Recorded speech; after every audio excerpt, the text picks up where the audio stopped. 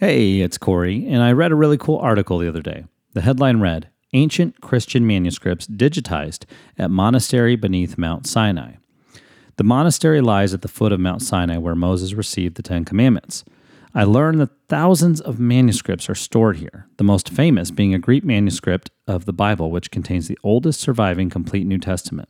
The librarian at this monastery, Father Justin of Sinai, was quoted in the article saying, "Throughout the centuries, monks have lived here in prayer, in dedication to spiritual goals, a witness to God's revelation to mankind. In that sense, especially, the Sinai monastery is an ark, a spiritual ark in the wilderness."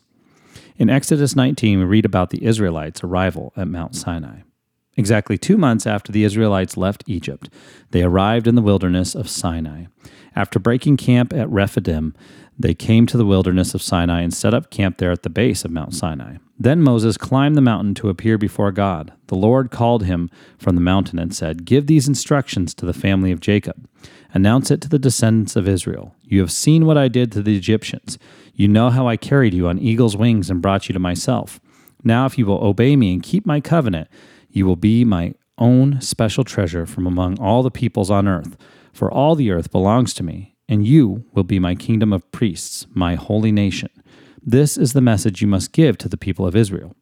So Moses returned from the mountain and called together the elders of the people and told them everything the Lord had commanded him.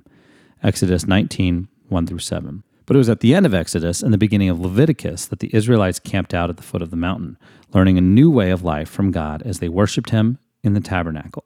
It's encouraging to note there are still events happening, like digitizing ancient manuscripts, that still point back to a time that is so foundational in our Christian faith. Have a blessed day.